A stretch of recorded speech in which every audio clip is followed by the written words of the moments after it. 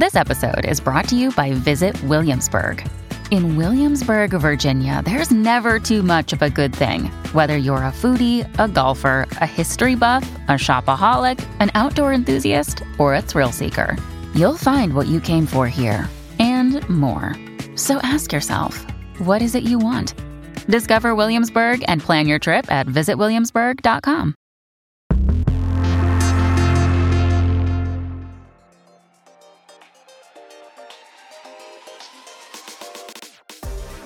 Welcome to I'm So Obsessed, where we talk with actors, artists, and creators about their work, career, and current obsession. I'm your host, Patrick Holland. My guest is Phoebe Robinson, the multi-talented stand-up comedian, New York Times best-selling writer, and actress.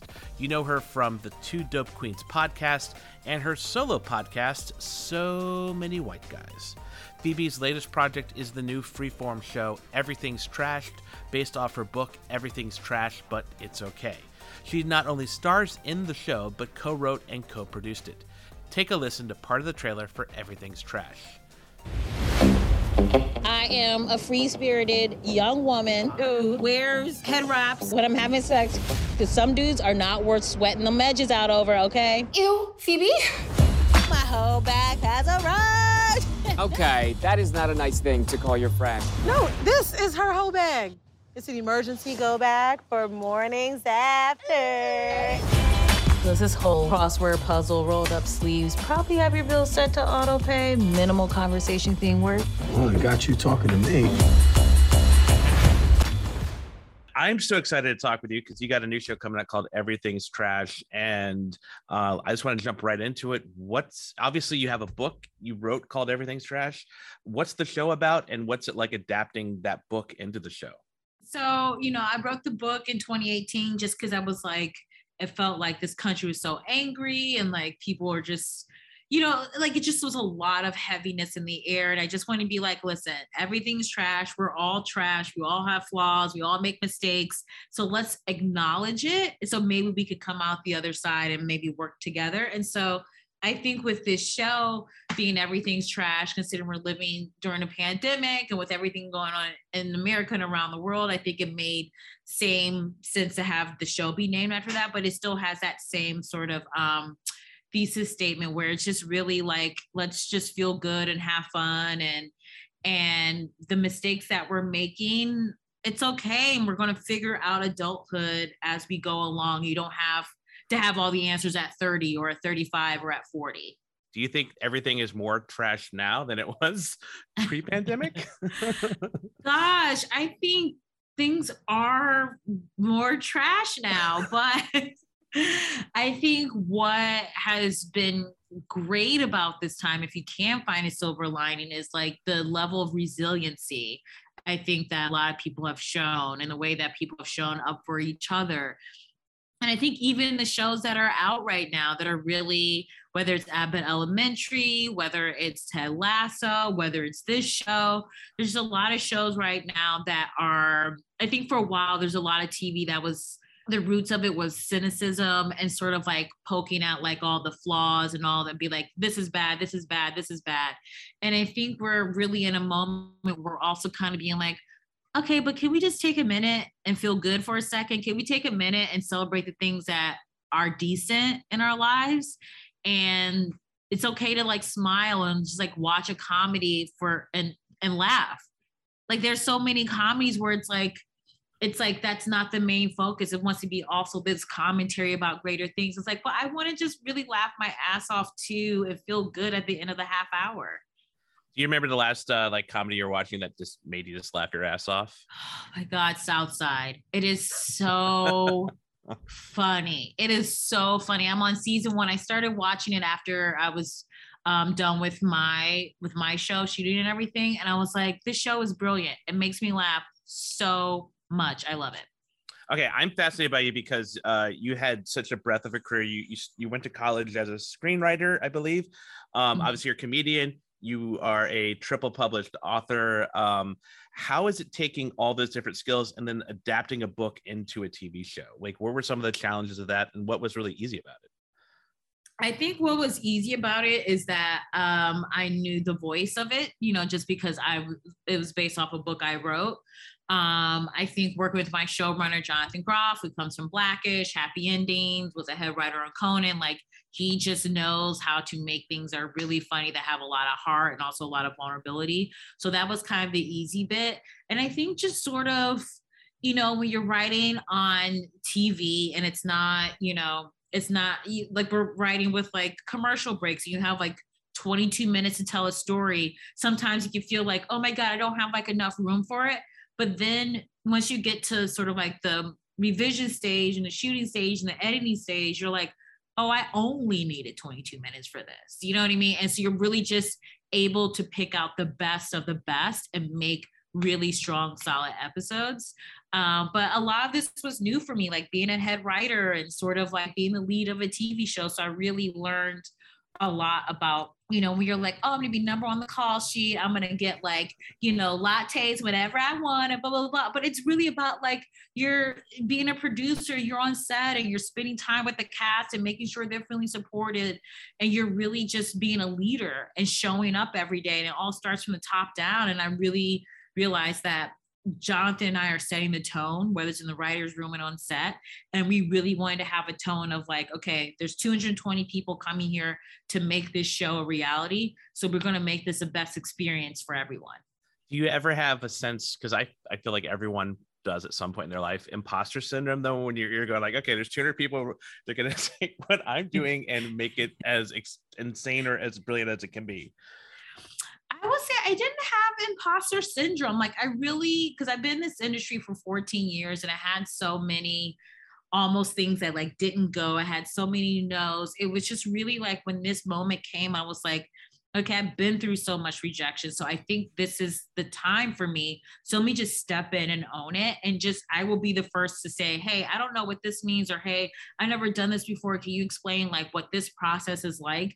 And so I think no one could get mad at someone being like, hey, you're smart. Teach me how to do this thing that I don't know how to do yet. That's, stroking everyone's ego. So I think I really just came at it from like, this might be like my only shot. And I don't want it to be, but I want to have the most fun. I want to learn as much as I can.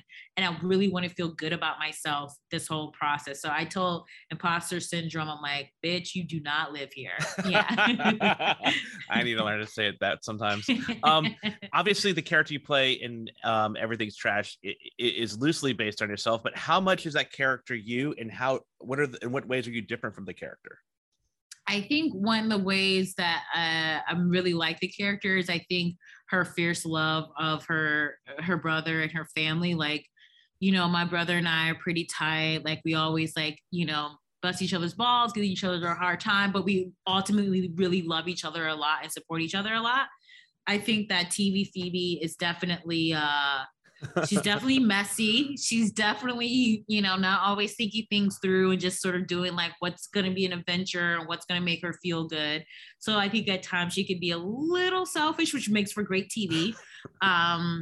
I think the broke aspect was very similar because like when I started out podcasting, I was broke for a really long time. Even when Two Dope Queens was successful, I was still struggling financially. And so I really wanted to show that journey of like, this is what it can be like to work even in an industry where front facing, it seems like everything's amazing. And then behind the scenes, it's like, yeah, there are moments where I was like late on my rent, or I didn't know like when my next freelance gig was coming. And so I really wanted to have that be baked into the show because I felt like a lot of shows are in New York and they have this aspirational vibe that can sort of veer into just pure fantasy. And I wanted to ground it a little bit and be like, no, you can live in New York and you can have all these things. You're still going to be struggling. Yeah, like the Friends apartment does not exist, or if it does, people aren't living there like that. Going back to that time in your life, what kept you resilient? What kept you driving through that? Because I think I know I was broke for a very long time in my life and have recently just come out of that. It's so hard. Congratulations. Thank you. What helped you get through that? It was tough. I mean, there were days where I was just like, I know everything's going to work out. I just got to keep putting one foot in front of the other. And then there were other days where I was like, this is ridiculous. I've been doing comedy for 8 years, for 9 years. It's not taking off. It's taking off for other people. They could pay their bills on time. And so I want to be honest and I want to pretend like every day I just wrote in my gratitude journal. I was like, I'm so happy I have shoes on my feet. It's like, there are some days where I was cussing myself out. I was cussing comedy out. And I really just had to kind of like, okay, well, this next stand-up show that I'm going to do, like, this is going to be the highlight of my day. And like, if I can make people laugh, then maybe I did something right today. And I just was sort of like, okay, I'm making mistakes here, but I'm doing something right over here. So maybe let me try and do more of that. So it was a lot of trial and error and just sort of this belief that like, I know it's going to work out for me. I don't know when and I don't know how, but I know that if I keep just showing up most days, that it'll eventually all work out. And I feel like it kind of has in a lot of ways, which is cool. Well, and again, we're talking about Everything's Trash getting ready to come out. In the trailer, there's so many funny moments. And I wanted to have you talk about one of them, which is you're standing in a corner with another character and you see a friend coming across the street with a bag and you're like, oh, my hoe bag. And I wonder if you could explain what a hoe bag is and how you guys came up with that particular bit. So yeah, hoe bag is just, you had a little bit of adult fun the night before and you need to sort of freshen up and so you can have like a change of clothes, some deodorant, so whatever's your hoe bag that you have. And I think that was another thing that just like came up in the room because, we've all like have like hookups. You all had to do the sort of walk of shame at home. And, we just wanted to sort of like poke fun at that and put, TV Phoebe in a situation that I actually did do. Like when I graduated from college, I worked on a Tom Swazi campaign. So this was 2006. So I was out there canvassing, I was phone baking, and we were like, well, what if TV Phoebe has to do that very professional job after she just came from a hookup and she needs her hoe back? So we just sort of put those two things together. And I think it's such a fun and ridiculous sort of storyline. I really like it. It seems very funny, and I'm so excited to see more about it. But I wanted to ask you specifically, now that you've gone through a season of writing it, filming it, and getting ready to have it come out, if you could go back in time before you filmed the first episode, what advice would you give yourself? I would say, heads up, this is going to be the hardest you've ever worked in your life. It's okay to take some of the pressure off. Because I think, when it's like your first season of your show, you're like, I want to give all of myself to this because this is like a new experience. And while I had fun, I feel like I couldn't enjoy it as much because it felt like so much was on the line. And so towards the end of shooting, I was starting to be like, hey, cast, come over to my place and we could hang out. And I wish I could have done more of that in the beginning. But you're just so like, you're like, oh, I want to make sure these episodes are cut together and the network likes them and we're getting feedback and you're trying just. And so you're getting so caught up in like trying to make the thing what it was in your head. And I think I think it would have been nice to have been a little bit kinder to myself because it was like, you're doing a lot and it's okay to be tired. You know what I mean? Well, I say you created the show. You're, I'm guessing, head writer. You're the lead actor. You're producing the show, and I just gotta imagine all those things take different skills. Is there something that surprised you by how much you really enjoyed doing it that maybe you hadn't got to do before? Yeah, I really love producing. So I was always on set. Even if I wasn't in the scene, I like to watch the other actors work. And I really enjoy that aspect of it when you're like watching, maybe you're giving like a little bit of some notes here and there, or you're just be like, God, this person's so freaking funny in a way that I'm not. And it's so cool to see. So I think that was what I really enjoy being a producer. You really get to see how other actors perform, like how they respond to notes. Cause if you're a creative person, you're sensitive. And so you get to see like, oh, how can you tap into someone to get them to give you what you need out of a scene without making them feel like they're doing something wrong? Because ultimately they're not. It's just like, oh, we want to try something different. And so, yeah, I really like producing. I think it's super fun.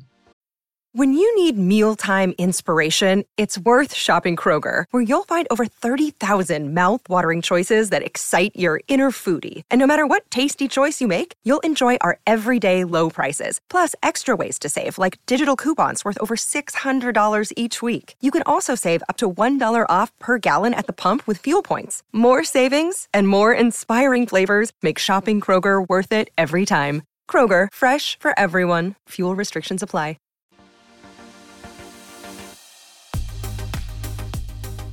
So the name of our podcast is called I'm So Obsessed.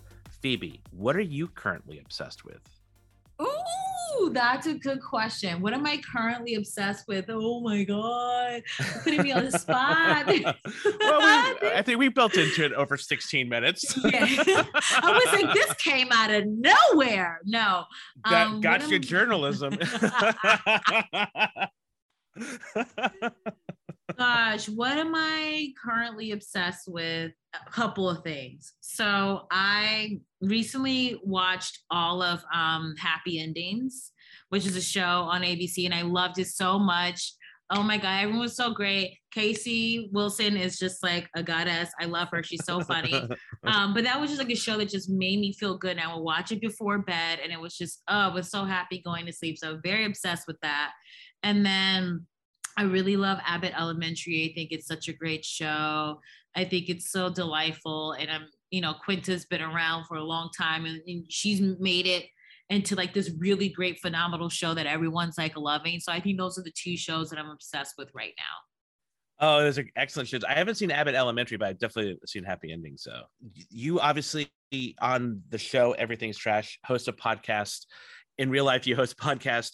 How is the podcast on Everything's Trash? Which is it called Everything's Trash podcast? And if so, how is that different from the podcast you do in real life?